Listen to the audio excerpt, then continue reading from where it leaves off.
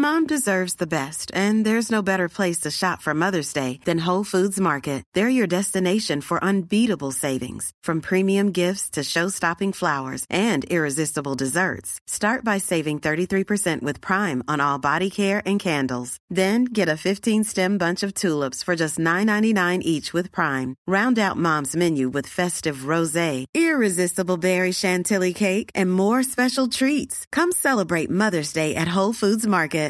Hi, I'm Daniel, founder of Pretty Litter. Cats and cat owners deserve better than any old-fashioned litter. That's why I teamed up with scientists and veterinarians to create Pretty Litter. Its innovative crystal formula has superior odor control and weighs up to 80% less than clay litter. Pretty Litter even monitors health by changing colors to help detect early signs of potential illness. It's the world's smartest kitty litter. Go to prettylitter.com and use code ACAST for 20% off your first order and a free cat toy. Terms and conditions apply. See site for details.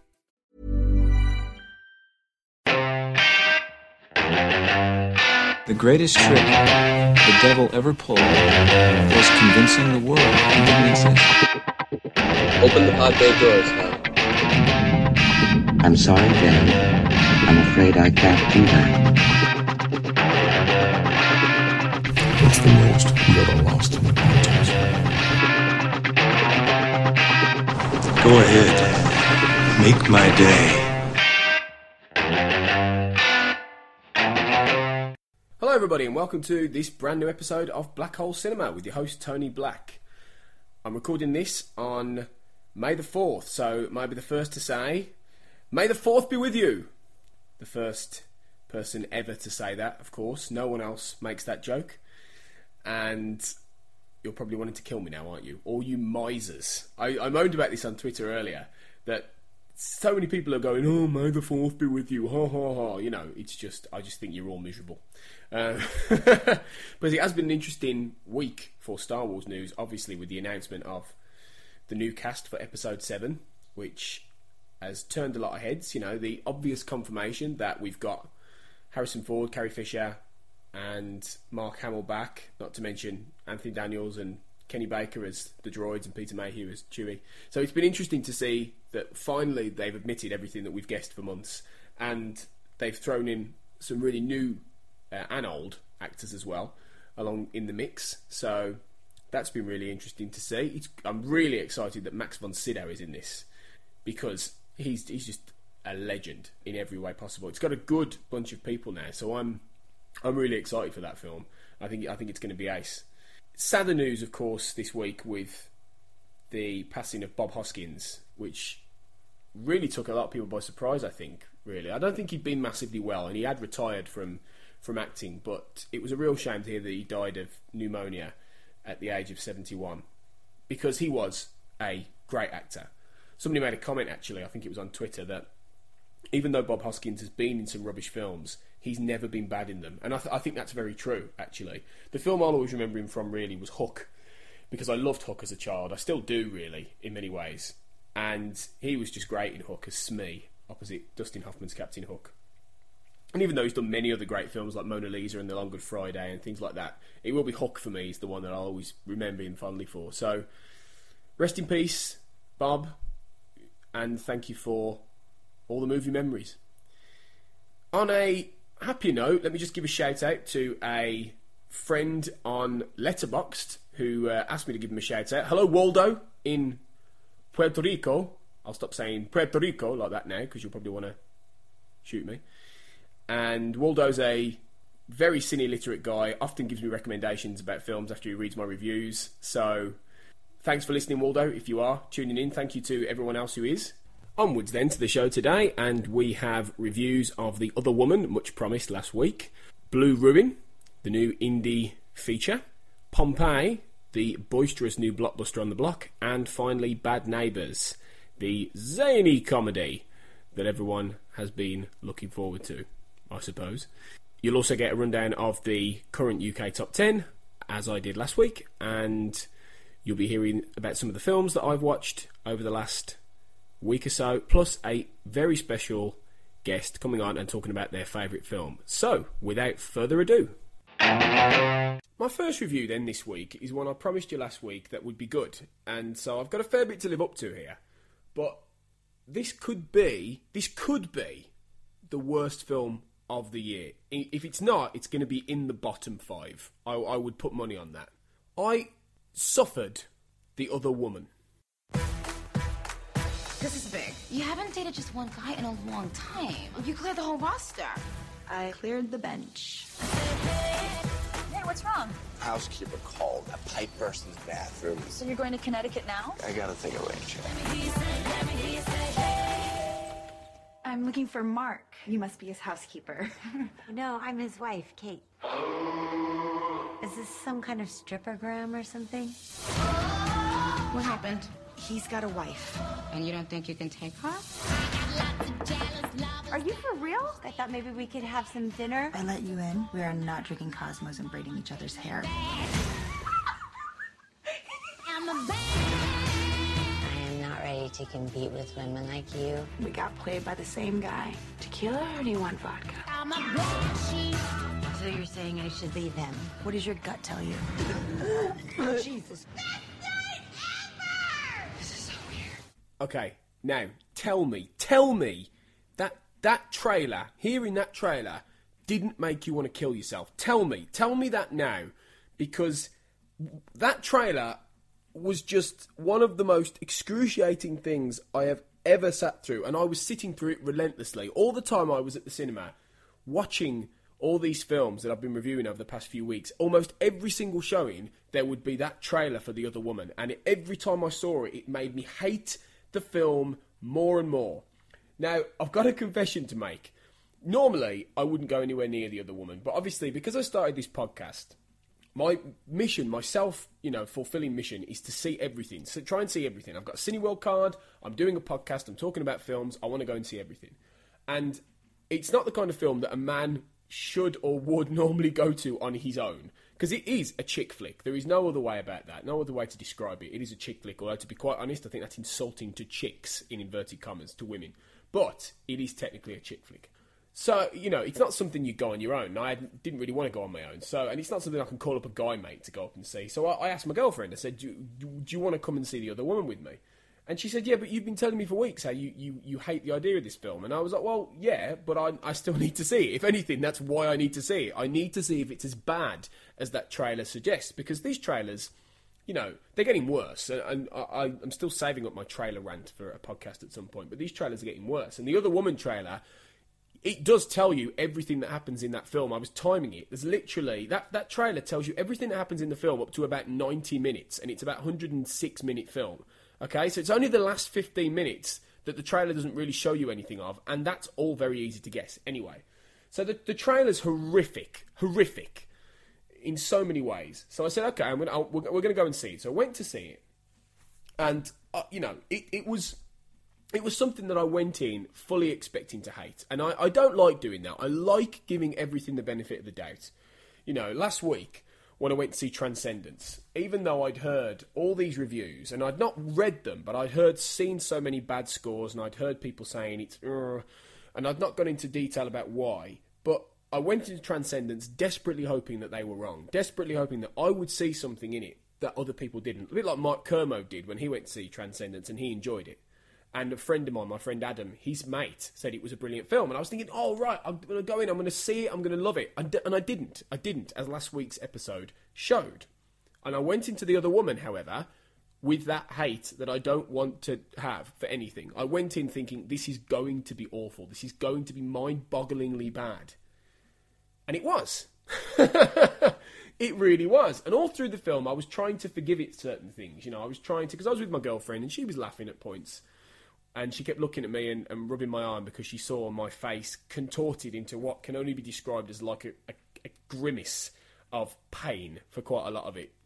And, for her sake, I was trying to enjoy it more than I would have done if I'd have been on my own. If I'd have been on my own, I'd have been gripping the seat, desperately trying not to leave.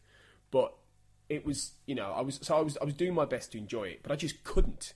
I confess there were about 3 laughs in the film. There were about 3 laughs. There was one that I can remember 2 of them. 2 of them involve a dog. One is a dog taking a shit on some parquet flooring, which is funny in any context.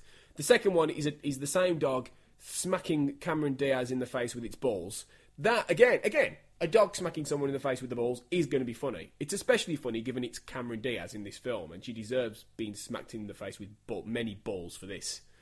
And the third one was a line from Don Johnson. Don Johnson is in this.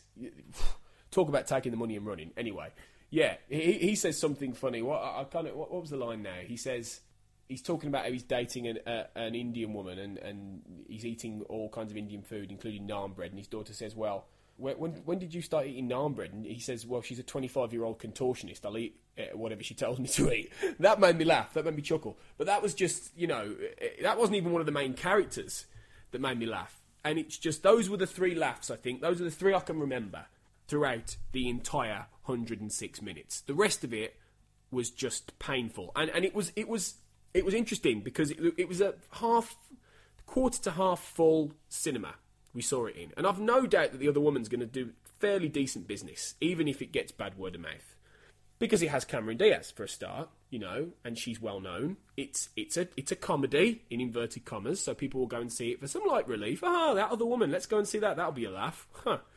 So it'll do fairly well. So there were people in there, and afterwards I said to my girlfriend, I said, "Did you notice that there weren't many people laughing at all throughout that film?" And she did notice that there was the odd titter, and there were people laughing at certain things that I just found repulsive, but it was a largely, there was one scene in particular I remember where Cameron Diaz is on someone's doorstep and she basically has to make a hasty exit and she trips over a big urn, and then she falls into some bushes, and it's a proper pratfall slapstick moment, and nobody laughed. It was just tumbleweed. It was and I almost laughed at the fact nobody was laughing at this deeply unfunny moment and playing out on screen. That, I was sitting there thinking, yeah, this is clearly, you thought was funny, and it's just not. That could be said for a lot of the film, actually. That could be said for, the whole appearance of Leslie Mann. And I am yet to understand the point of Leslie Mann, okay? I don't understand the point of that. I really don't get it at all. I quite liked her in Knocked Up. That was the first time I saw Leslie Mann properly in Knocked Up. She was in The Cable Guy years ago, but I tried to forget The Cable Guy existed, so I forgot she was in that. But yeah, I quite enjoyed her in Knocked Up when she was with Paul Rudd, and they were two of the funniest people in it, even though from then her voice has always been incredibly shrill and nasal and annoying.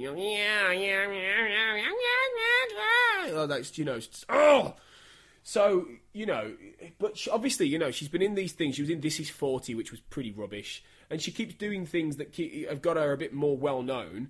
And now she's able to co-headline a comedy that's away from Judd Apatow, her husband.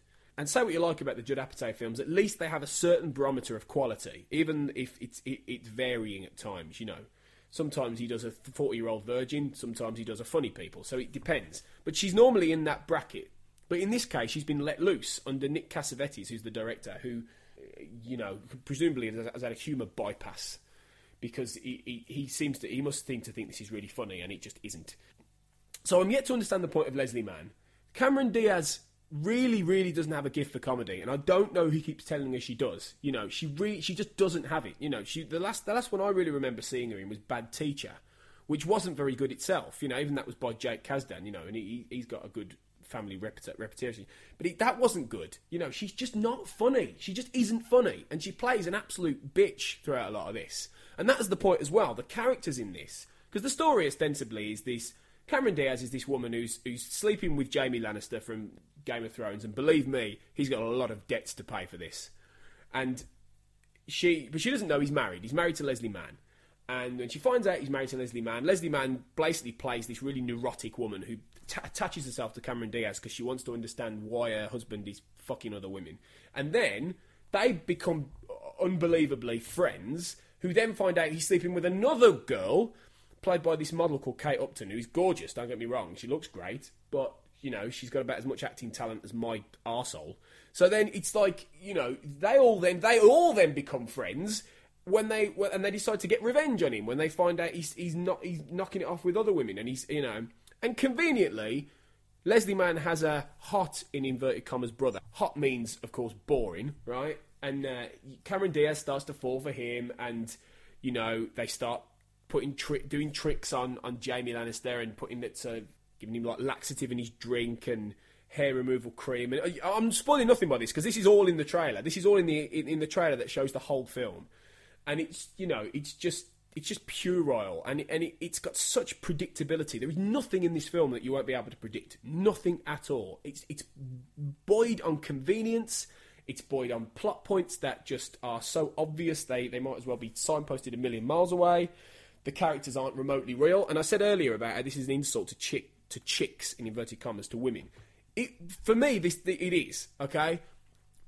You know, if you're a woman and you enjoy this, then I don't understand. Because you are more intelligent than men. Most of you are more intelligent than we are, believe me, okay? And there are a lot of stupid, dumb male films out there. But this is a stupid, dumb female film. And it is insulting to women to think that this is the funniest that women can be. Because it really isn't, okay? It's just puerile, sickening garbage for a lot of it. And you know, I will say this, it's not hateful. It's not, as to quote my friend Chris Wilson when he talked about Identity Thief, it's not a hateful piece of shit. It's not, okay? It's not even the worst chick flick ever made. It's not, okay? There are worse than this. But it's close. It's close. It's middle class, sycophantic, smug, unfunny, cheesy, but not in a good way. Just corporate, money-dripping, soulless, vacuous bilge that just honestly made me just want to throw up for a lot of it. It just really did. It was just awful. And it is. You know, I didn't think anything was going to beat Need for Speed for this year's worst film, but this is worse. Definitely. Oh, God, I haven't even mentioned Nicki Minaj. And you know what? I'm not going to mention Nicki Minaj because I don't think I can really say any more without vomiting. But believe me, if you think everything I've just talked about is bad, you wait until Nicki Minaj turns up. Okay? See this at your peril. You're the weirdest friends ever. We are the weirdest friends ever. What is up with your hot brother? No, you can't have my husband and my brother. That's being very greedy. So I did a marathon 3-film on the bounce watch at the cinema this weekend, inspired by my friend and occasional guest on Black Hole Cinema, Chris Wilson, who did a 4-film marathon. And I know Carl West, another online friend, formerly of Compass Network, does similar on regular occasions. I thought I'll give it a try because there was quite a few films I wanted to see and catch up with over this bank holiday weekend. So it was interesting to do, and I started with what was easily the best film of the 3, Blue Ruin.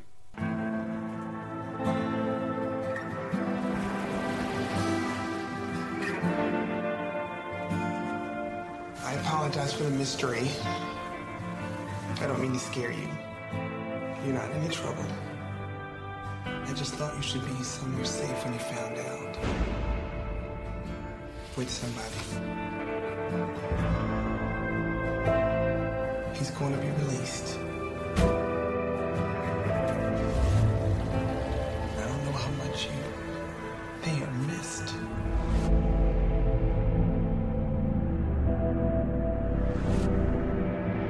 It's an awful thing you did to them.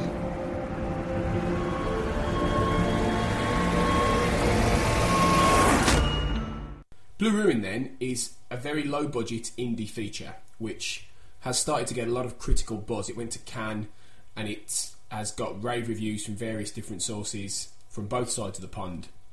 And importantly, it was Kickstarter funded, so like a lot of these projects now that are taking off through people sponsoring them, Blue Ruin is an example of a movie that has been made based on word of mouth and people liking the script and people putting their own money in to make sure that it happens. And the result is genuinely one of the best films of the year so far. Well, I collated later on the full list of 2014 films, and I'm keeping track of all the films I watch and I'm ranking them against each other. It's already gone in at number 6 out of nearly 30 new films I've watched almost this year. So it's got quite a high pedigree. And that's because it's not a conventional film in the usual sense. It's directed by a guy called Jeremy Saulnier, who hasn't done, I think that's how you say his name, who hasn't done anything really before this of note. So he's a new face, a new kid on the block. And what he's crafted here with Blue Ruin is essentially, on paper, a revenge thriller, although it's kind of giving it the wrong moniker, saying that it's a thriller in the traditional sense, because it really isn't. It's more of a brooding, slow-burning drama about the complete self-destruction of one man. Essentially, it focuses on a guy called Dwight, who's played by a guy called Macon Blair, who is absolutely riveting in this role. He looks a bit like Nigel Farage, but put that aside. And, you know, I'm sure his politics isn't as horrendous as that man's, but he's got this very low-key, brooding, intense acting style that works perfectly for this role. He plays a character called Dwight, who starts off very dishevelled, long hair, long beard, living out of his car, no job, no prospects, isolated, doesn't really talk to anybody. He's completely shut off from the world. He goes around, he pickpockets people, he steals to get by. He's not a criminal in the traditional sense. He's somebody whose life has been completely shattered by a trauma that slowly Saulnier begins to unravel throughout the course of the film. And the first 20 minutes don't practically have any dialogue in it, which is quite an adjustment. And you realise that he's telling the story very visually. This is a perfect example of show, don't tell, Blue Ruin. That old maxim, show, don't tell, which writers completely seem to ignore and directors completely seem to ignore half the time. But when filling things with reams of exposition, Blue Ruin doesn't do that. Blue Ruin is fully telling the story through the visuals. In fact, there are only about four or five proper conversations throughout the whole film, and they are staged and paced at various points that help propel the narrative, propel Dwight's journey, and speaking to people of significance on that journey.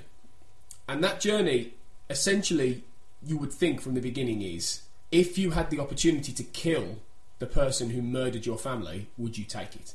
And the skill that Saulnier's film has is that Blue Ruin doesn't do the conventional, okay, this is going to be about a man preparing to kill this person, and that happens towards the end or late in the second act and things like that.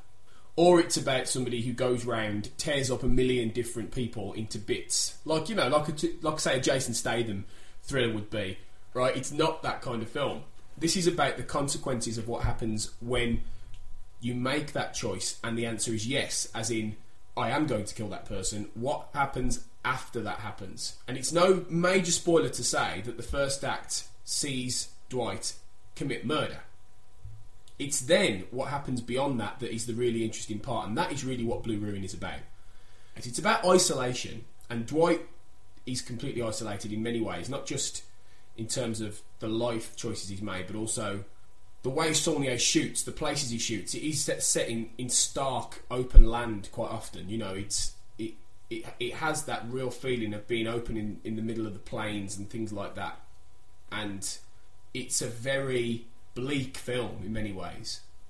But it is about victims, and Dwight is a victim. He's a victim of himself, as well as a victim of being caught up in this horrendous family drama that involves two families, and having to find a way to exist and live on without that completely destroying his life. And it has destroyed his life. And we see this completely from the context of him, from his point of view. You know, there are no cutaways to other people involved. This is all about what Dwight goes through and the choices he makes in order to exact some kind of justice. But the crucial thing with this, and the skill of Saulnier's script and his direction, and interestingly enough at the end it says written, directed and photographed by Jeremy Saulnier, which is an interesting thing to say, because you don't normally see photographed, and that is quite a key thing for Blue Ruin, because it is very much through, as I say, through the visuals, through the photography, through painting a picture without words quite often. But the script manages to keep things focused on Dwight to the point that what he does and the choices he makes, it does affect other people, but we don't see their point of view. We don't cut away to them. We don't tell that kind of narrative. So it is isolated into Dwight. And he's a very internal character. And Macon Blair is a very internalised actor. He talks with his eyes. He doesn't necessarily need to use words. He talks with his movement, with his eyes, with his expressions. And it is genuinely one of those things where it's more about what he doesn't say than what he does. And that's the strength of Blue Ruin, that it can still engage even without reams of dialogue, everything being pointed out. You know, it doesn't necessarily offer up everything on a plate. It doesn't necessarily give all the details that are going on. And crucially, morally, and it is a film that asks a lot of moral questions. Morally, who is in the right? Because that's not something either that Saulnier wants to be completely clear on or completely set on. You know, he doesn't want to make our minds up for us. You could leave here thinking that Dwight is as bad as the people that he's trying to find vengeance upon.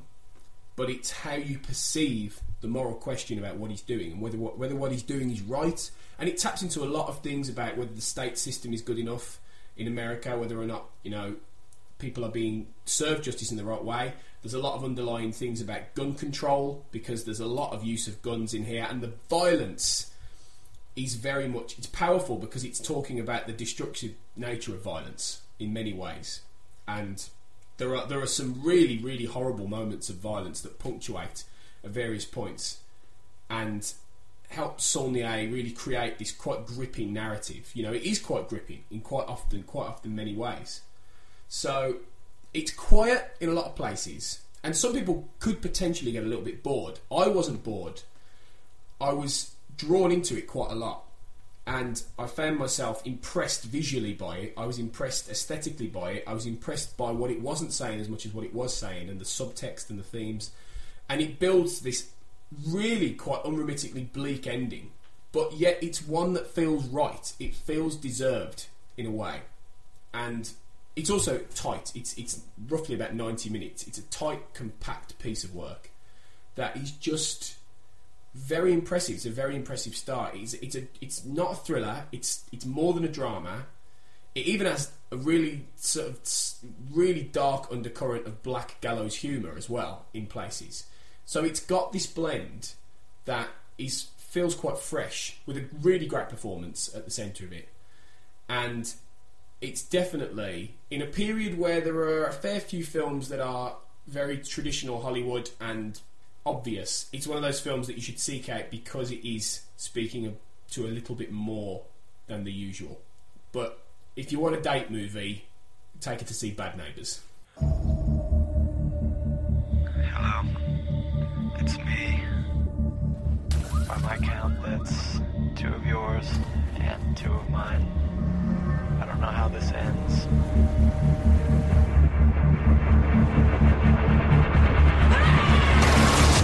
That's how this works, man.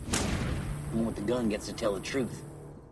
Okay, welcome back, guys. And this is my favourite part of the show, when I get on a friend and have them tell me what their favourite movie is. And today I'm delighted to have a good friend from the continent on my show. Also, it's a girl, and I'm always happier when I have a girl to talk to, because girls are better than boys, as we know. And she's thumbing up, right now. She's happy at that. Let me introduce to you Eleanor Vren from France. Hello, Ellie. Hi, everyone. Did I get your name right there? Was that a good? It was spot on. Bless her. That's good. And we totally didn't rehearse that before I started recording. Obviously not. Okay, thanks for coming on, Ellie. My pleasure. Do you want to tell us then what your favourite movie is? Okay, so when you first asked me to come on your podcast and you asked me what my favourite movie was, I was sort of, having a panic attack, because I'm like you. I love all movies, and it was hard to pick one, and so I tried to remember which was the one that made me sort of feel differently, or that was kind of special, and I chose Her by Spike Jonze, which won Best Screenplay at the latest Oscar ceremony. And it's basically a movie. It's a love movie, but it's not like any love story, because it's about a guy named Theodore Wormley, whose job is to write love letters, and he's struggling with his divorce, and he's not really in a good place at the beginning of the film. And I have to mention as well, it's a futuristic sort of movie. It's set in 2025, I believe. Okay. And so Theodore is kind of lonely, kind of depressed, and he decides to purchase the new OS1, which is an operating system, which is more than a computer, really. It's something else. It's like a conscience almost.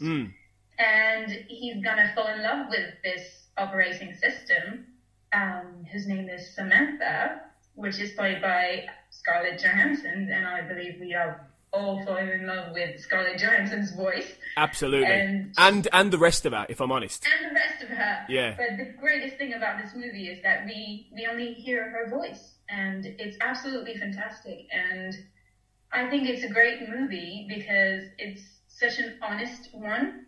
Nothing is really overdone. The script is wonderful. The colors of the movie are really, they're quite compelling.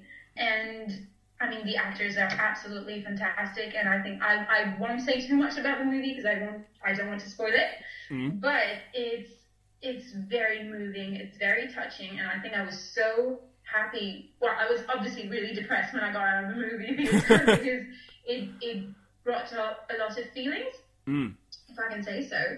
And it's really hard not to cry when you're in a dark room and you have all these beautiful dialogues and this amazing music, which is by Arcade Fire, sorry. And it's just really honest and really moving, and I really love the movie. That's brilliant.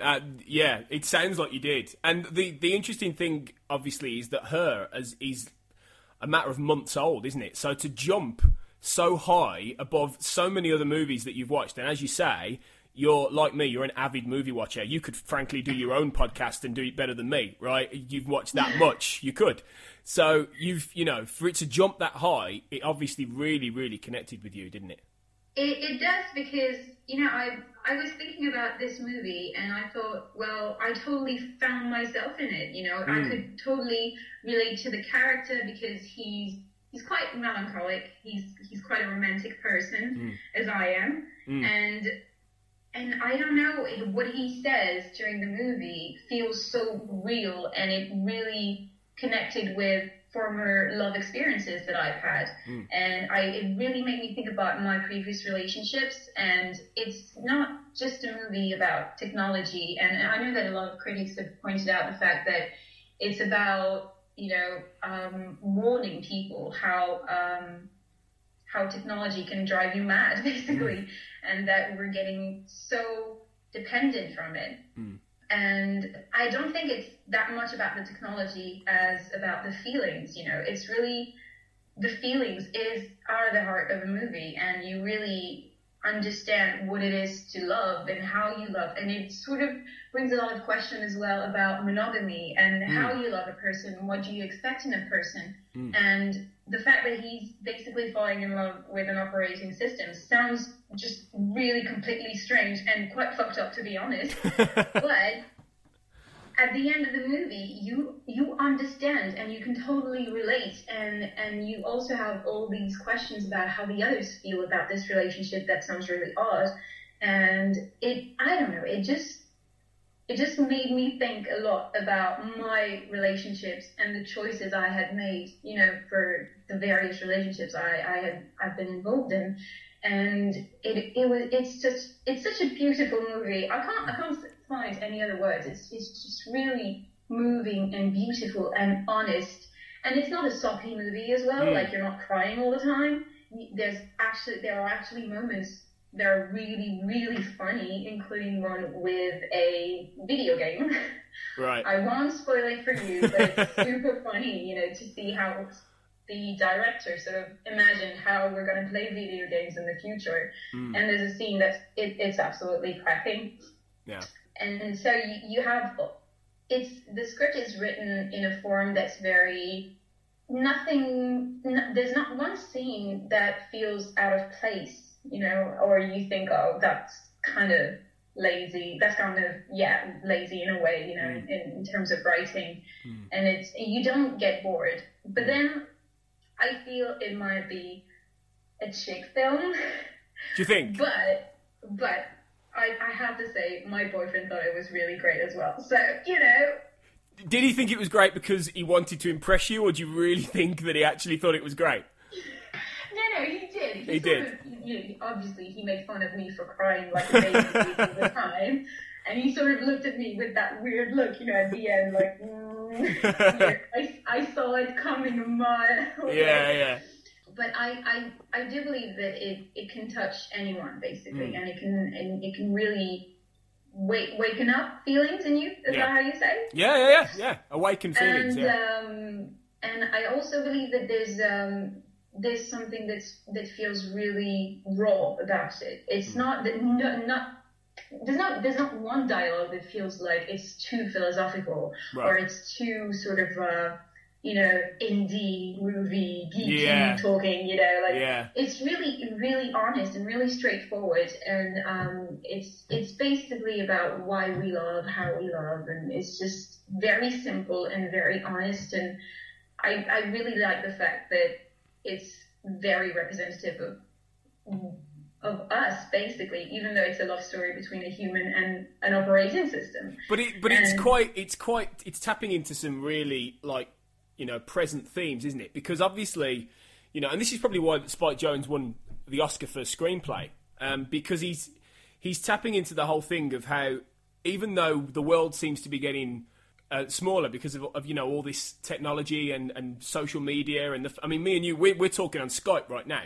You know, we're in different countries and we're talking on Skype, and it's like you're in my living room. It's like you're sitting here. That's the beauty of it. That's the beauty of it. But at what point does it become more than that? At what point do we lose a certain? Are we losing a certain connection with people with this, or are we gaining it? And there's a lot of questions about that now in a lot of films. So to do that topic through a romance, and through, you know, something that touches people, it hadn't been done before, had it?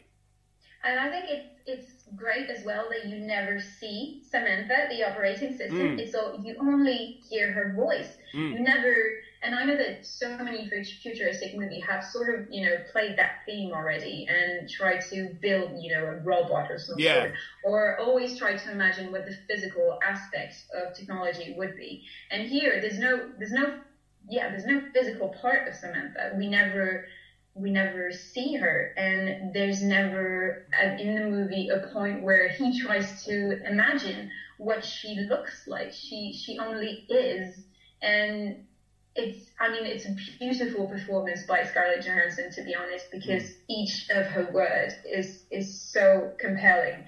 And I also love Joaquin Phoenix. He's just completely amazing, because with his looks you would never guess he would be able to play such a sensitive and sort of melancholic character, and he's just so perfect. And I remember that there's a line where they're talking together, and she says, "How does it feel to be alive in this room right now?" Meaning with me, you know, and sharing that moment with me, etc. And he barely speaks, but you could totally see what it feels like to be in love. He has the look of love, you know, and he's just playing it so right. He's just perfect, honestly. And I love the supporting characters. Are really good as well. Theodore has this friend who's played by Amy Adams, and her character is named Amy as well. Okay. And she befriends an operating system as well. And so you kind of see what types of relationships you could have with these sort of operating system. And well, I can't spoil it, which is really, I really want to talk about the end. This is really frustrating. Don't, because I haven't seen it. But Amy's character is really interesting because she's an artist and she's misunderstood by her boyfriend. Right. He sort of brings her down all the time. She sort of finds comfort in the operating system that's with her, and it's nice to see I mean, it's really interesting to see how they connect, even though they have nothing in common, or it's just a human and an operating system. And it makes you wonder why you connect with people and how you connect with them, and what do you expect from a relationship, whether it be friendship or a love relationship. And I think it's very subtle. It's never forced or anything. And I really thought it was an honest script, you know. And for the first time, I'm going to say something that's probably going to upset you right now. Oh dear. you know that I loved 12 Years a Slave, right? Yes. A fantastic movie, right? Yep, brilliant. But then I thought about her, and I was like, well, I can relate to her, because I've had those feelings and I've had those experiences, and I've had to deal with a breakup, and I've had to deal with, you know, finding someone else and finding comfort in a friend. And then I was like, well, I loved 12 Years a Slave, but I thought that I was more touched by her because I could relate so much. And it really made me cry so much, because I really found myself in the main character. I was like, I'm just like him. And basically I was just going through that phase a couple of weeks ago, you know, so it felt very, I mean, I'm a sensitive person, I have to say. I'm a really empathetic person, but I really connected with the characters. And the staging helps as well. All the costumes and the city sort of look, which is very futuristic, but feels sort of not too weird, you know. It's not like The Fifth Element, like nothing's flying around or anything. It just feels like something that could literally happen. So it helps you sort of connect a bit better, you know, because you could totally see yourself in it. And and the fashion as well is really funny and sort of feels like it could go this way. So I really liked it as well. It was a nice touch. It's recognisably futuristic. It's one of those in that, like, because it was 2025, didn't you say, when it's set? So that's round the corner, really. That's 11 years away. And, you know, by that time, you know, people have always, when they've made films, you know, in the 80s, 70s, 80s, they've always seemed to envisage the start of the 21st century, and we'll have flying cars and we'll have, like, you know, exploring space. And it's like, well, no, we haven't got that much more now. We only have iPads, really, and things like that. You know, we're not... It's technology speeding up, but in 10 years, the world isn't suddenly going to become this Fifth Element kind of place. So it's more realistic to have that kind of system where, you know, it could be that we have a certain element of AI in our computer systems by then. We already do. We already have, like, really, because technology is going into our home now. Yeah. So it's everywhere. And I think Her is about technology going from our home to our hearts, really. Yeah. And it's about how you deal with that and how you're affected by it. And is that really important that you're affected by it? I wonder. I know that so many people thought, and so many critics thought it was like a warning, but I really felt that it might not be that bad, you know. Finally, it may be a good thing. It may be a good thing to connect with this sort of operating system, with this sort of technology,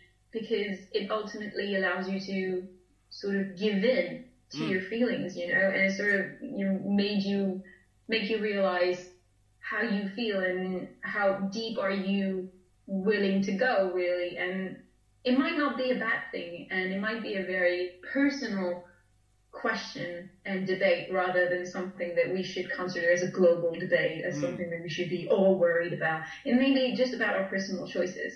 And I really thought it was a brilliant take on what our feelings are made of and how we deal with them. And it's so good. I'm so excited just talking about it, and I can't wait for you to see it. I feel like you're going to be disappointed by it, but I don't know. I'm one of those people who, when people tell me something's awesome, I get more excited, and it's very rare. Millions of people have lost weight with personalized plans from Noom, like Evan, who can't stand salads and still lost 50 pounds. Salads generally for most people are the easy button, right? For me, that wasn't an option. I never really was a salad guy. That's just not who I am. But Noom worked for me. Get your personalized plan today at Noom.com. Real Noom user compensated to provide their story. In 4 weeks, the typical Noom user can expect to lose 1 to 2 pounds per week. Individual results may vary. Millions of people have lost weight with personalized plans from Noom. Like Evan, who can't stand salads and still lost 50 pounds. Salads generally for most people are the easy button, right? For me, that wasn't an option. I never really was a salad guy. That's just not who I am. But Noom worked for me. Get your personalized plan today at Noom.com. Real Noom user compensated to provide their story. In 4 weeks, the typical Noom user can expect to lose 1 to 2 pounds per week. Individual results may vary. Normally, being a little extra can be a bit much. But when it comes to healthcare, it pays to be extra. And United Healthcare makes it easy with Health Protector Guard fixed indemnity insurance plans. Underwritten by Golden Rule Insurance Company, they supplement your primary plan, helping you manage out-of-pocket costs without the usual requirements and restrictions like deductibles and enrollment periods. So when it comes to covering your medical bills, you can feel good about being a little extra. Visit UH1.com to find the Health Protector Guard plan for you. That I end up... You know, some people, they don't like hype, do they? And they'll go and watch something, everyone's been telling them it's brilliant, and they'll go, no, I didn't like it. Whereas me, I normally go, you were right, that is awesome. You know, I hope I'm not building the hype, you know, and then you're going to be so disappointed when you see it. No. People have already built the hype. Everyone for months has been saying how amazing her is. So, you know... It's not, you know, amazing is not the movie. It's not the word, because it's not, you know, it's not flashing. It's not like, you know, big production kind of thing. You know, it's not an action movie. The pace is really slow, but every moment is sort of considered, you know, and it's like, it's kind of a slow movie, really. Nothing happens much, but it's all about, it's really introspective, and yeah, the word is just plain honest. It's I've just said a French word there. I hope you haven't. I hope you haven't noticed. Well, no, I didn't. I didn't notice until you've brought it up now, which means that you've told everybody that you made a mistake. Well done. Yeah. Sorry. Okay. Finally, then, to wrap this up, if somebody says to you, Ellie, what's your favourite film? You tell them it's her. Why would you say they should drop everything right now and go and download or find her and watch it? What is the one thing about her that you would say to people, this is why you should watch her? Okay, this is gonna sound weird. Okay. But I would say Scarlett Johansson's voice. That's awesome. Yeah, that's awesome. It's just so good. And you know what? The fun fact is that she wasn't even the first choice. You know? Right. And they made the movie with, I think, an actress that's called Samantha Ronson. And okay. She did the movie, and when Spike Jonze edited it, he felt like it wasn't quite right, and so he recast the role, and Scarlett Johansson's got it. And oh my God, this was the best decision he ever made, because she can convey so much just through her voice. It's actually a good lesson in acting, and I'm really disappointed that the Oscars didn't nominate her just because we can't see her on screen. I think it's such a bad idea, because she is absolutely brilliant. She is wonderful. Yeah. And because she's an operating system, she's born when the movie, you know, when you watch the movie. And so you can see her grow or hear her grow. Really. Yeah. And the questions that she asks are just so, I mean, actual, you know, and they just really resonate, and you sort of, it sort of make you wonder, and so you grow with her. And I think the voice of Scarlett Johansson is something that is at the heart of the movie, obviously, not because she is one of the main characters, but because she really asks the question that matter in the movie, and she's absolutely fantastic. I'm kind of a fangirl, you know. She's I love her. I really love her. Well, I'm a fanboy, and if you haven't seen Under the Skin yet, then you really need to. I have to. I've read your review. It does sound scary.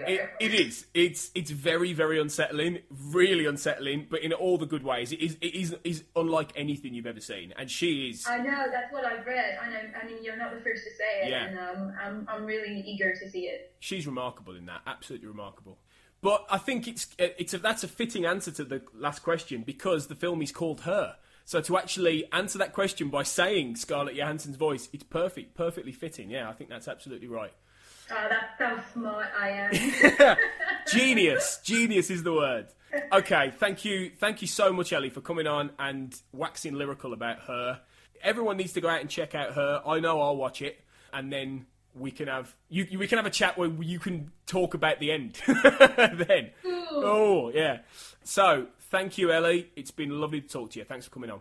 Thank you. Okay, time for the new regular feature of my show in which I cycle through the UK movie top 10. Started doing this last week on the podcast and it seemed to go down fairly well. And I think this will be a regular fixture now, going through the charts as movies go up, movies go down, new movies come in, new movies go out. So let's get on with this week's top 10. At number 10 we have Calvary, which is down from number 7. I must point out an error that I made with Calvary last week when I talked about the director being Martin McDonagh of In Bruges fame. It's actually not Martin McDonagh, but his brother John Michael McDonagh, which people probably did spot. And I was corrected on this fact by my cine-literate friend Dean, who was messaging me this week talking about the podcast, and he pointed out quite rightly that it wasn't the right McDonagh brother. And the actual McDonagh brother who did this was the guy who did The Guard, and not In Bruges. So apologies for that error. Thank you to Dean for pointing that out to me. If I ever do get things wrong on the podcast, please let me know, because obviously I need correcting and my knowledge of Irish film directors is clearly wanting. I'm looking forward to seeing Calvary though, like I said last week. Still haven't got a chance to see it. Doubtless I'll have to wait now until it comes on the Sky Plus box or on DVD or something like that. But I am looking forward to seeing it because it sounds like it's a really, really good jet black comedy with some really good performances. So it's good to see that Calvary is still hanging on in there in the top 10 for a little bit longer. At number 9, down from number 6, we have Divergent, based on the best-selling novels by Veronica Roth, and it seems to be dropping a fair bit, Divergent, through the charts. And if I'm honest, I'm not particularly sad about that, because I didn't really think that much of it, to tell you the truth. I found it frankly quite dull. I thought it was team baiting, sub-Hunger Games blandness, as I said before. So that seems to be on its way out. It hasn't done a massive amount of business really in the UK, which doesn't surprise me, although we're still going to have 2 or 3 sequels. So bye-bye Divergent. You may not survive the top 10 next week. At number 8, down from number 5, is The Love Punch, the rom-com starring, maybe rom-com's the wrong word, caper perhaps, starring Pierce Brosnan and Emma Thompson.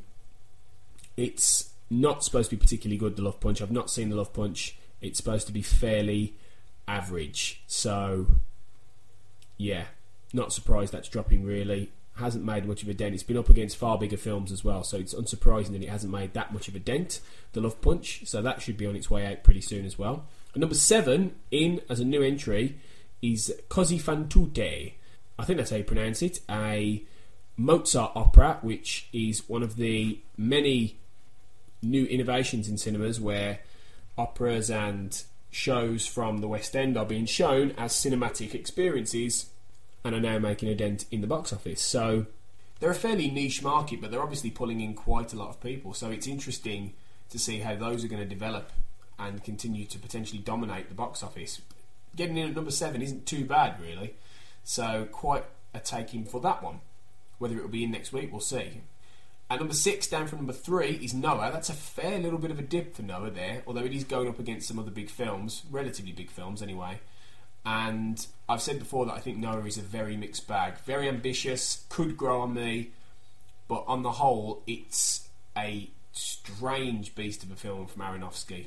And I really, really look forward to seeing it again one day on the small screen to see if it's... Well, it'll still be as bonkers as it is, but see if I like it a bit more. So, Noah may well soon drop out of the charts at this rate, possibly.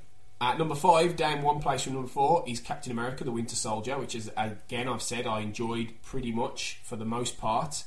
1 or 2 small things aside, and it's hanging on in there, doing pretty well. It did dominate the charts for quite a few weeks before Spider-Man swung his way in, and the fact it's still holding firm halfway in means that it's not quite done yet. So the box office takings for Captain America, certainly overseas, have been very good. So I don't know if it's actually beaten its previous film, the first Avenger, but if it hasn't, it's come damn close. So it's been a success, which is great, because it is a genuinely good film and continues the Marvel dominance, which I know I'm very happy about personally.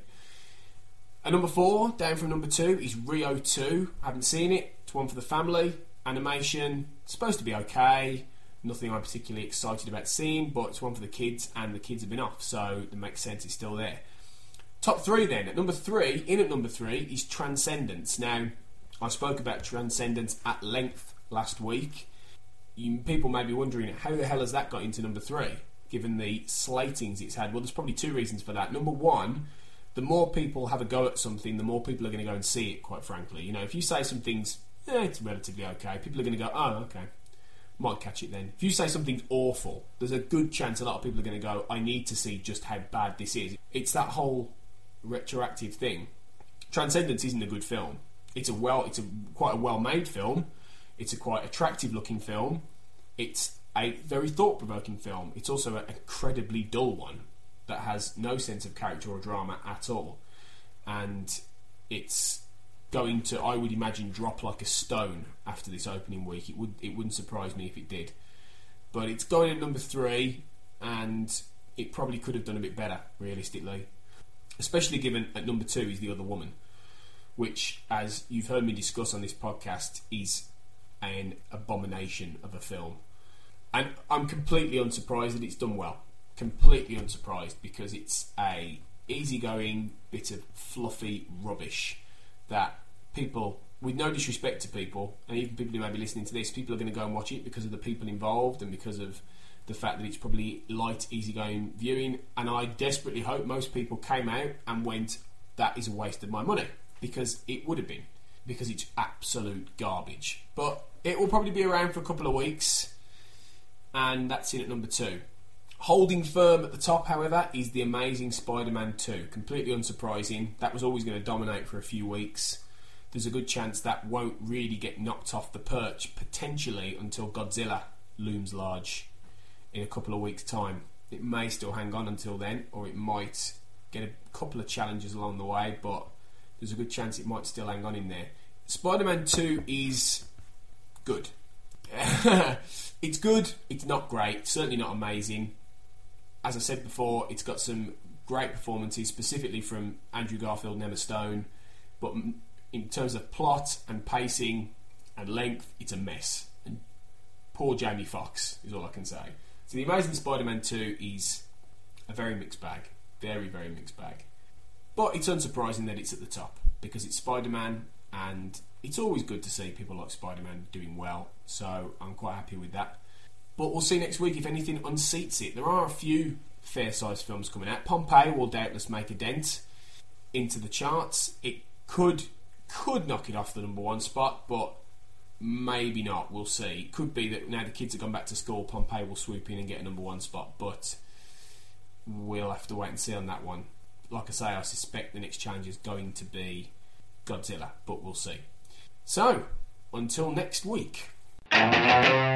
Okay, next up, I went to see a film that is possibly the actual definition of lowered expectations. I went to see Pompeii. It was the jewel of our empire. People of Pompeii! Let the games begin! A place of corruption. Kill them. Temptation. That slave looks at you as if he's in a dream, Cassia. And a battle. What is your name? My name is Marla. For survival. Tomorrow we fight. Slaves that live earn their freedom. From all corners of the Roman world, people would gather here. What is this? It is the mountain. Now, Pompeii is by the mighty Paul W.S. Anderson. Now, there's a difference between Paul W.S. Anderson and Paul Thomas Anderson. As in, Paul Thomas Anderson gives us things like There Will Be Blood and Boogie Nights and Magnolia, whereas Paul W.S. Anderson has treated us to films such as Mortal Kombat the movie and the litany of Resident Evil movies that he keeps foisting upon us every couple of years. Although he has also given us Event Horizon, which I stand by as being one of the best science fiction horror movies of the last 20 years. In fact, ever. I absolutely love Event Horizon, and it's proof positive that even the worst filmmakers have a great film in them. You know, even Michael Bay has The Rock. So, Paul W.S. Anderson is somebody who I know is capable of making things that are quite good. They're never great. He's never made, apart from Event Horizon, in my opinion, he's never made a truly great film, as in one that stands the test of time and it's got great characterisation and great narrative and all these things. But he has made fun, disposable things that are just completely dumb but enjoyable in certain ways. I would actually cite Alien vs Predator, a film that gets a lot of stick for quite appropriate reasons, for quite good reasons, but I would cite that as being another example of something that's utterly stupid and utterly without a lot of merit, but one that is quite enjoyable in its own way. And the same can very easily be said of Pompeii, and there's a big difference between Pompeii and the last film I saw Paul W.S. Anderson do, which was The Three Musketeers remake, which was awful in practically every way. And as a result, I went into Pompeii thinking it was going to be much of the same. It was going to be mindless, stupid, poorly written, badly directed, poor acting, just if not a crime against cinema, then something that's just without any kind of merit. Colour me surprised, therefore, to discover that it's actually fairly good. I say fairly good because I don't want anyone to get the impression that Paul W.S. Anderson has here made, his Godfather, okay, or his truly great film. He hasn't. Pompeii is not a great film at all. It is rubbish. It is popcorn blockbuster nonsense of the highest order. However, one of the things that distinguishes this from being a waste of time is the fact that quite often Anderson is trying to make cheesy blockbuster action fests, but he doesn't have much of a sense of humour along the way. And he plays things just way too overblown and cheesy without the fun. You feel like he's having fun, but you're not. And that's why quite a lot of his films sink. And one of the reasons, in fact, that Event Horizon was so good is that you're having fun because of the way he films it. And it's similar, not nearly as good, but it's similar with Pompeii, in the fact that everyone involved clearly is enjoying themselves. Anderson is clearly enjoying himself. And he feels a bit more in on the joke. He feels a little bit more that he's aware of the fact this is all dumb, silly nonsense. Because he's quite blatant about the fact he's pillaging with Pompeii every single similar film under the sun, specifically Gladiator. Literally, there are segments of Gladiator that he lifts and puts into Pompeii. Do you remember in Gladiator that scene where Russell Crowe is fighting in the Colosseum and he's getting tons of backing from the crowd, and Joaquin Phoenix is there deciding whether or not to have him killed because he's won all the games, and he puts his thumb out and it's in the middle, and he has to decide whether to thumbs down or thumbs up depending on whether he lives or dies. That exact sequence is in Pompeii. It's not obviously nearly done with the same skill as Ridley Scott did it, but it's there. And I was watching it thinking, oh my god, you have literally lifted this, So it is Gladiator with a disaster movie ending, basically. It's Gladiator. I think it was on the Kermode Mayo podcast that somebody wrote in saying Gladiator 2, this time it's Pompeii, or something like that. It could be a sequel. It could quite easily be a sequel to Gladiator in many respects. It wants to be. So he's taken from tons of different things, and obviously it's one of those films as well that much like Titanic, you spend about an hour waiting for the big thing to happen. With Titanic it was the boat sinking. With Pompeii it's Mount Vesuvius erupting and destroying the city.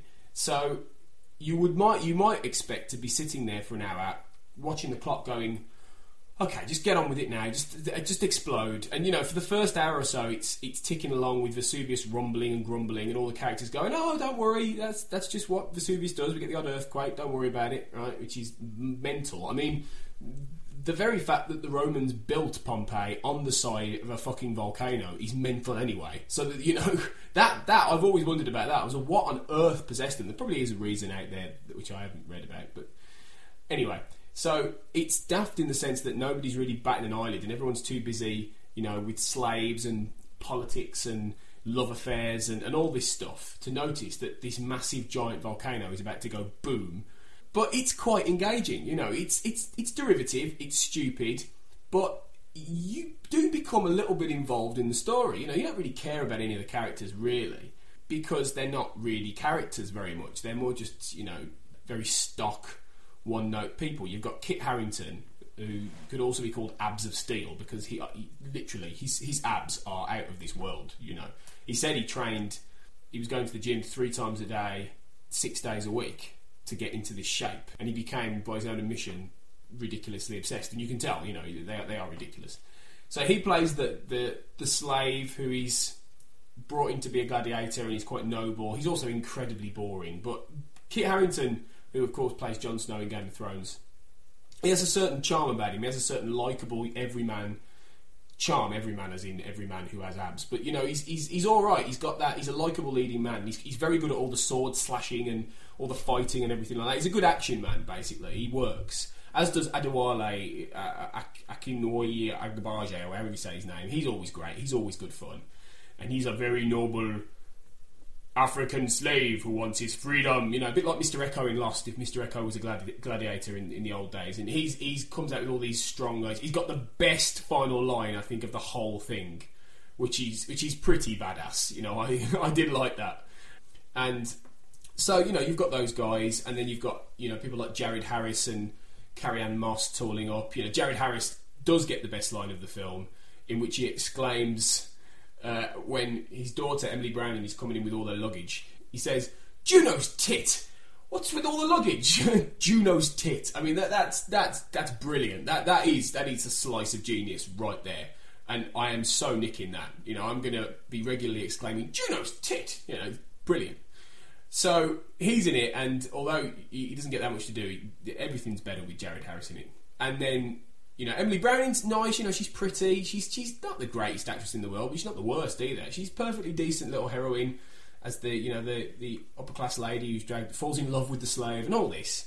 But ultimately, Pompeii belongs to one man who is a legend in his own right, and especially this week, given he's back on telly in his most iconic role. But Kiefer Sutherland is what makes Pompeii fun, because he plays the villain. He plays this Roman senator soldier, and you have to listen to him to believe his accent.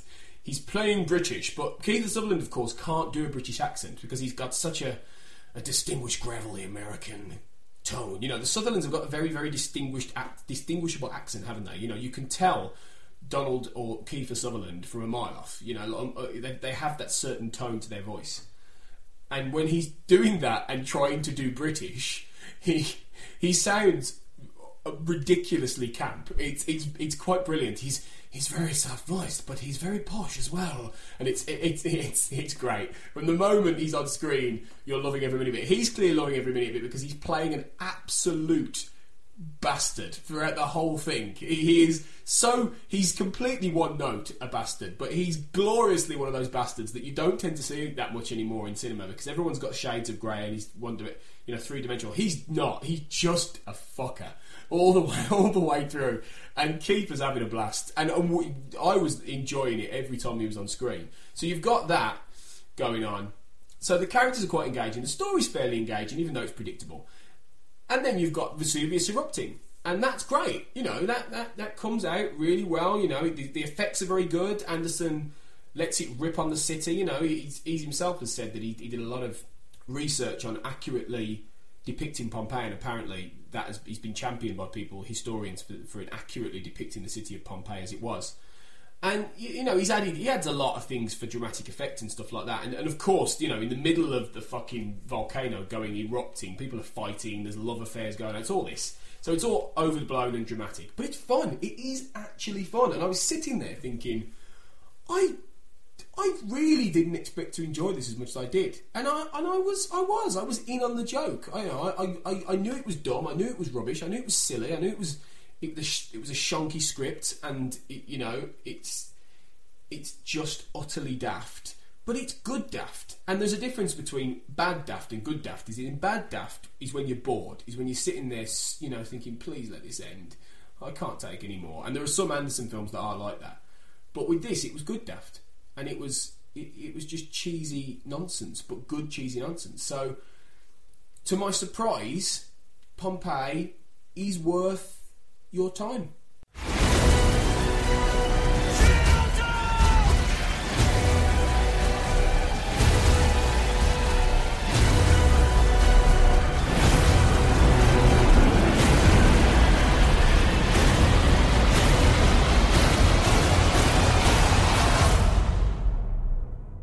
Finally this week we have the latest foray back into the Judd Apatow style of bromantic, laddish comedy.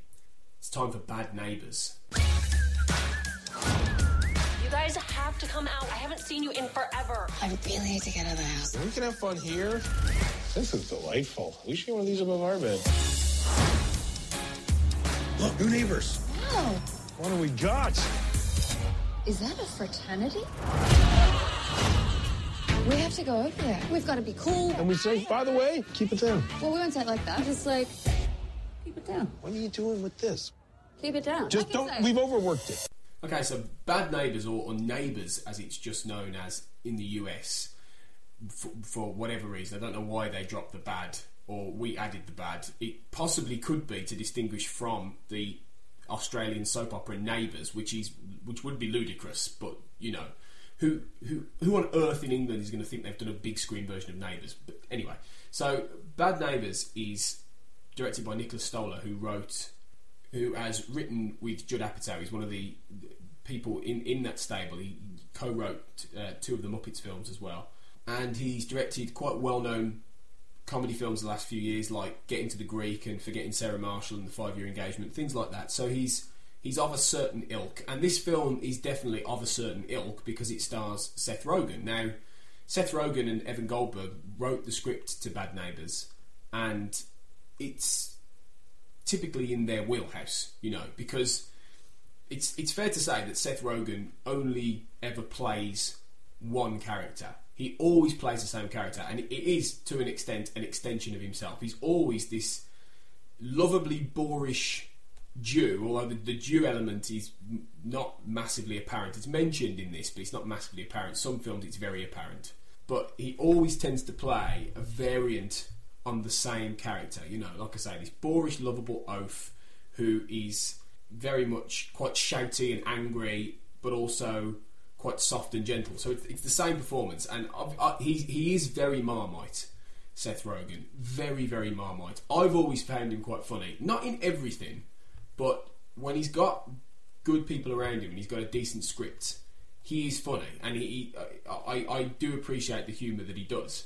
So immediately that's going to divide people. The Apatow style as well, and Judd Apatow isn't involved in this, but he might as well be to an extent, because the Judd Apatow, Seth Rogen, Evan Goldberg kind of style of comedy is one and the same to an extent, and they are hit and miss. You know, for every 40-year-old virgin there is a funny people, and you know, you do have this disconnect. The last one these guys did, of course, was This Is the End, which last year I felt was hit and miss itself. You know, it was a great idea, but it didn't quite fire on all the cylinders it needed to fire on. So this, I would say, is more akin to the quality of Knocked Up or Superbad, which is probably still their best one.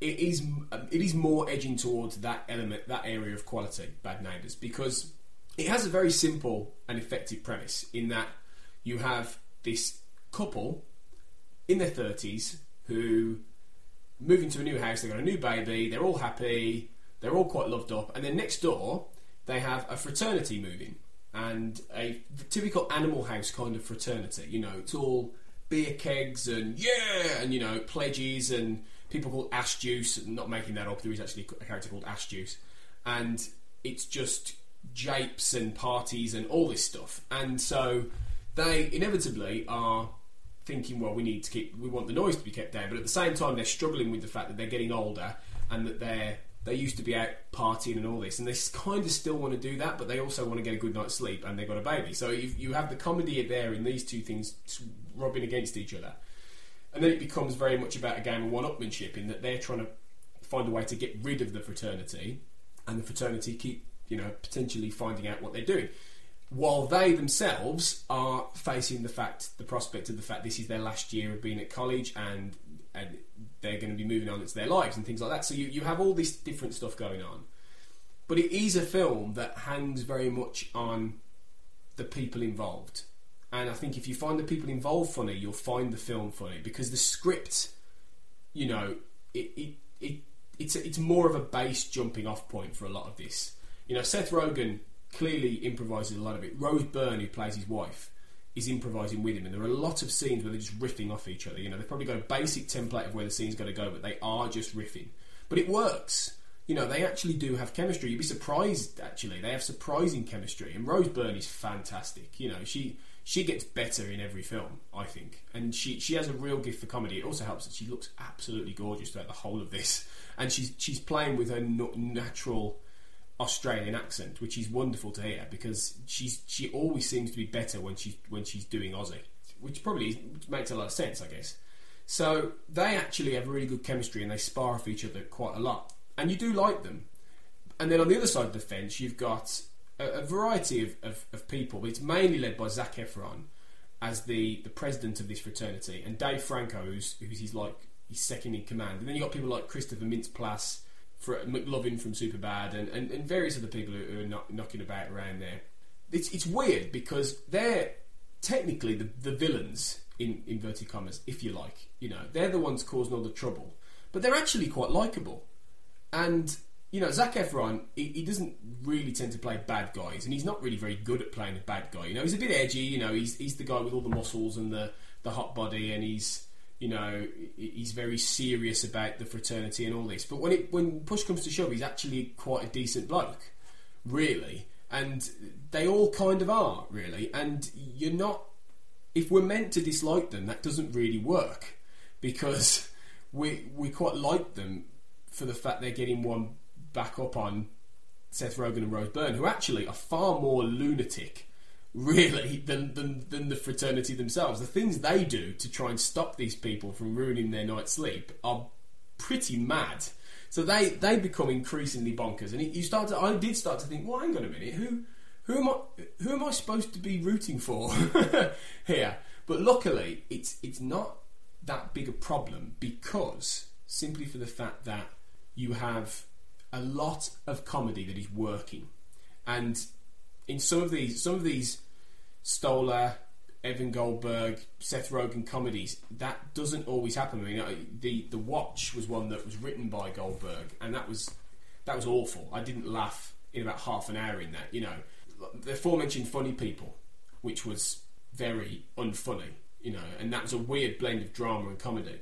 Pineapple Express, which seems to get worse on every watch. It's just they don't always get it right, and Bad Neighbours isn't perfect, but the laugh ratio is higher than you might expect. I was laughing from the first scene. The first introductory scene has a great central gag, which neatly introduces all the characters quite well, and it is funny. And there were real moments where I was genuinely laughing out loud. There were moments when it goes a little bit flat, and not all the gags do work, but when it is funny, it is quite funny. It is very funny.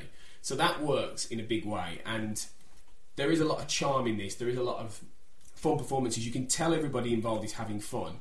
Zac Efron is a little bit less comfortable, I think, with comedy than certainly, obviously, Rogen, who is his stock in trade. Rose Byrne's very comfortable with it, and the guys around Efron seem more comfortable. Dave Franco does a fantastic Robert De Niro impression at one point, in which there's this great scene where they're having a Robert De Niro party and they're all dressed up as different versions of Robert De Niro, and they start doing Robert De Niro impressions, and it's a good scene, and he makes a fantastic Robert De Niro from Meet the Parents.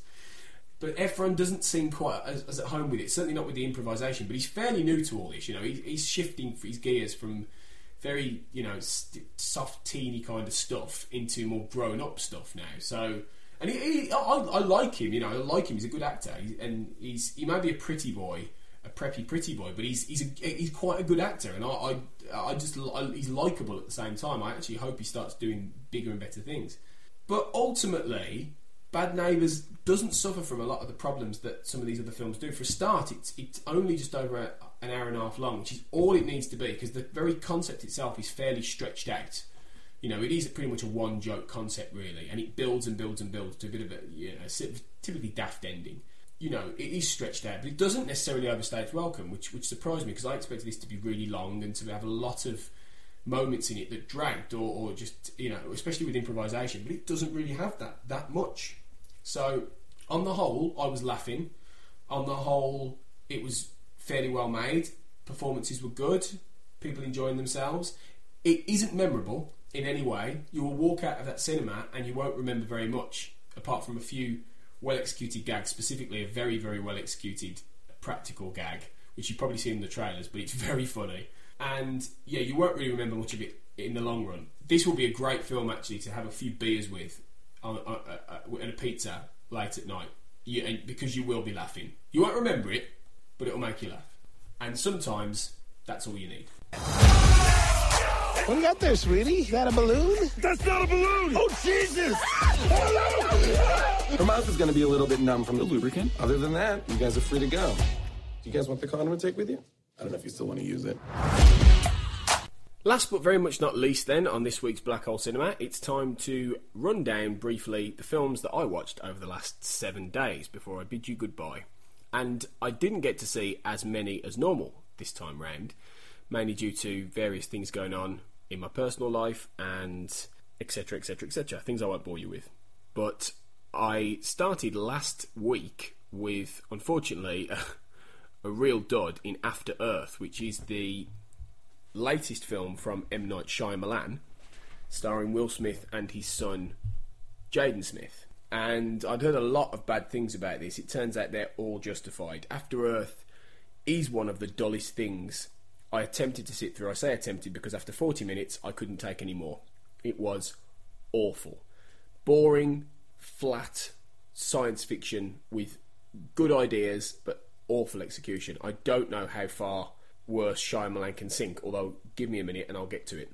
I immediately knew I needed something to revive my faith in cinema, so I then watched Goodfellas, which is, I can't believe I'd never seen before, and which is, of course, a cinematic great. You know, possibly Martin Scorsese's best film, if not one of his best films.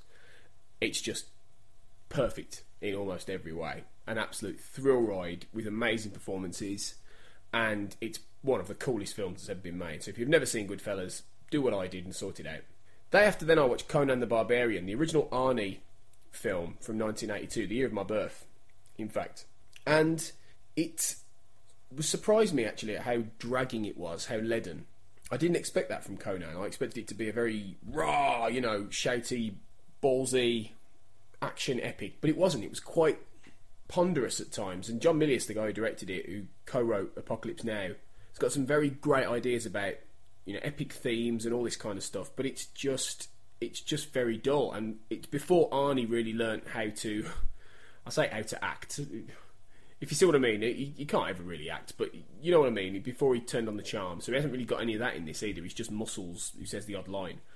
So Conan didn't really do it for me, I'm afraid. Technically impressive, everything else wasn't there. 2 days after that I watched Breakdown, or rewatched Breakdown. And Breakdown is a film I've always liked. It's a cracking little thriller starring Kurt Russell as a guy whose wife disappears. They're out in the middle of nowhere. They break down in the middle of the desert. A trucker comes along, played by J.T. Walsh, who sadly died many years ago, but J.T. Walsh is a great actor. And he plays a trucker who offers to give the wife a lift to go and get them help, and the wife disappears. And Kurt Russell then goes on this mission to find out what's happened to his wife, and runs up against some really nasty truckers and locals and things like that. And it's like a cross between The Lady Vanishes and Steven Spielberg's Duel, which is one of my favourite films ever. So it really ramps it up. It's got a great finale. It's got the final 20 minutes are just epic, and it's really, really good. It's a great little thriller that does what it says in the tin really well. Then on the 1st of May, Pinch Punch, first of the month, I watched 3 films. I started with Crouching Tiger, Hidden Dragon, which I'd seen long ago actually, and I'd actually forgotten until I realised I had rewatched it. And Crouching Tiger, Hidden Dragon's a funny one because it's never really clicked with me like it has with a lot of people. It just feels very distancing, and it feels very cold, and I couldn't really get involved. I was visually impressed with it. You know, I was impressed with how it looks, but I found it vaguely ridiculous in a way that is hard for me to explain. So I appreciate the artistic merit of what Ang Lee was trying to do, and I think it's a very, very skilled film, and it is in some places really well done. But I can't quite fall in love with it, unfortunately. But it's definitely one to see. After that, I suffered Fun with Dick and Jane with Jim Carrey and Téa Leoni, which certainly has Dick and Jane, but I don't remember there being any fun, so avoid that one because it's rubbish. Finally, I watched The Oranges, which is a really interesting little film from Julian Farino, which is a cross-generational love story between Hugh Laurie and Leighton Meester, and it involves these two families. And it's very middle class and a little bit smug at times. And it can't quite figure out whether it wants to be a drama or a comedy or a farce or something quite serious and something a bit edgy. And it's never really any of those things. But it's good. It's quite well written. It's a script off the Blacklist. It's pretty well written. It's got some really good performances. Hugh Laurie is very good. It's saved primarily by Alison Janney and Oliver Platt, who are fantastic as the parents of Leighton Meester. And it's quite an interesting little film. It's not massively well seen, but I would recommend you check that out, even though it doesn't quite live up to the sum of its parts. The day after then, I watched The Last Airbender. What can possibly be said about this that most people haven't? It is abysmal in a way that is hard to truly explain unless you see it. And it is the worst thing that M. Night Shyamalan surely will ever do. If he can do so, After Earth was close, but if he can do something as bad as The Last Airbender, then he really is a talented man in all the wrong ways. It's not even worth talking about, except for the fact that my baseline humour level was laughing concurrently at the fact that constantly people refer to these gifted magicians as benders. And if you live in Britain, bender means something very different than what this film expects it to mean. And it was at the point when an old woman went, "Ever since I knew you were a bender, I realised your destiny," or something like that. Was the point. I started laughing, and I don't think I stopped. And it was the only thing that got me through the next hour or so.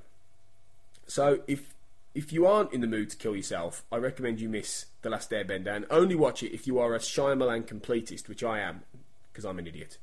And then lastly, the last one I watched was Final Fantasy: The Spirits Within, which is from 2001. And this is an interesting one because it tried to basically reinvent a whole new idea with Hollywood. It tried to invent a whole new idea of photorealism.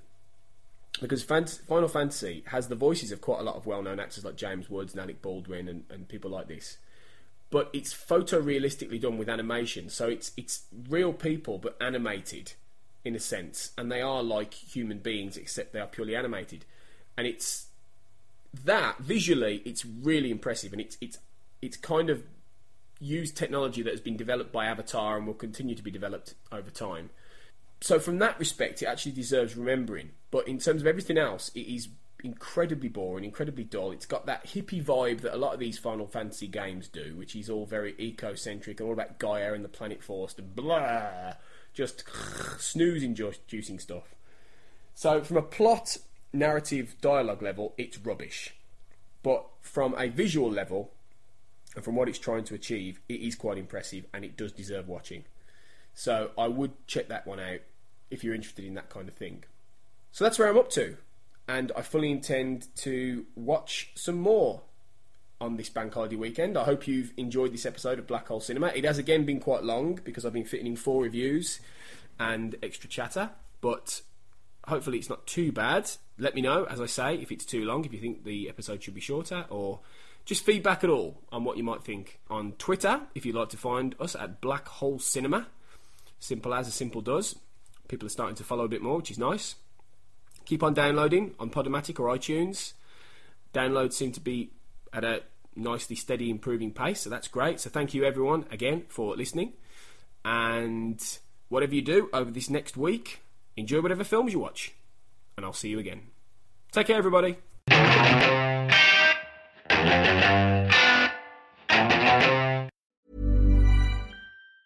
Mom deserves the best, and there's no better place to shop for Mother's Day than Whole Foods Market. They're your destination for unbeatable savings, from premium gifts to show-stopping flowers and irresistible desserts. Start by saving 33% with Prime on all body care and candles. Then get a 15-stem bunch of tulips for just $9.99 each with Prime. Round out Mom's menu with festive rosé, irresistible berry chantilly cake, and more special treats. Come celebrate Mother's Day at Whole Foods Market. Normally, being a little extra might be a bit much, but not when it comes to healthcare. That's why United Healthcare's Health Protector Guard fixed indemnity insurance plans, underwritten by Golden Rule Insurance Company, supplement your primary plan so you manage out-of-pocket costs. Learn more at UH1.com.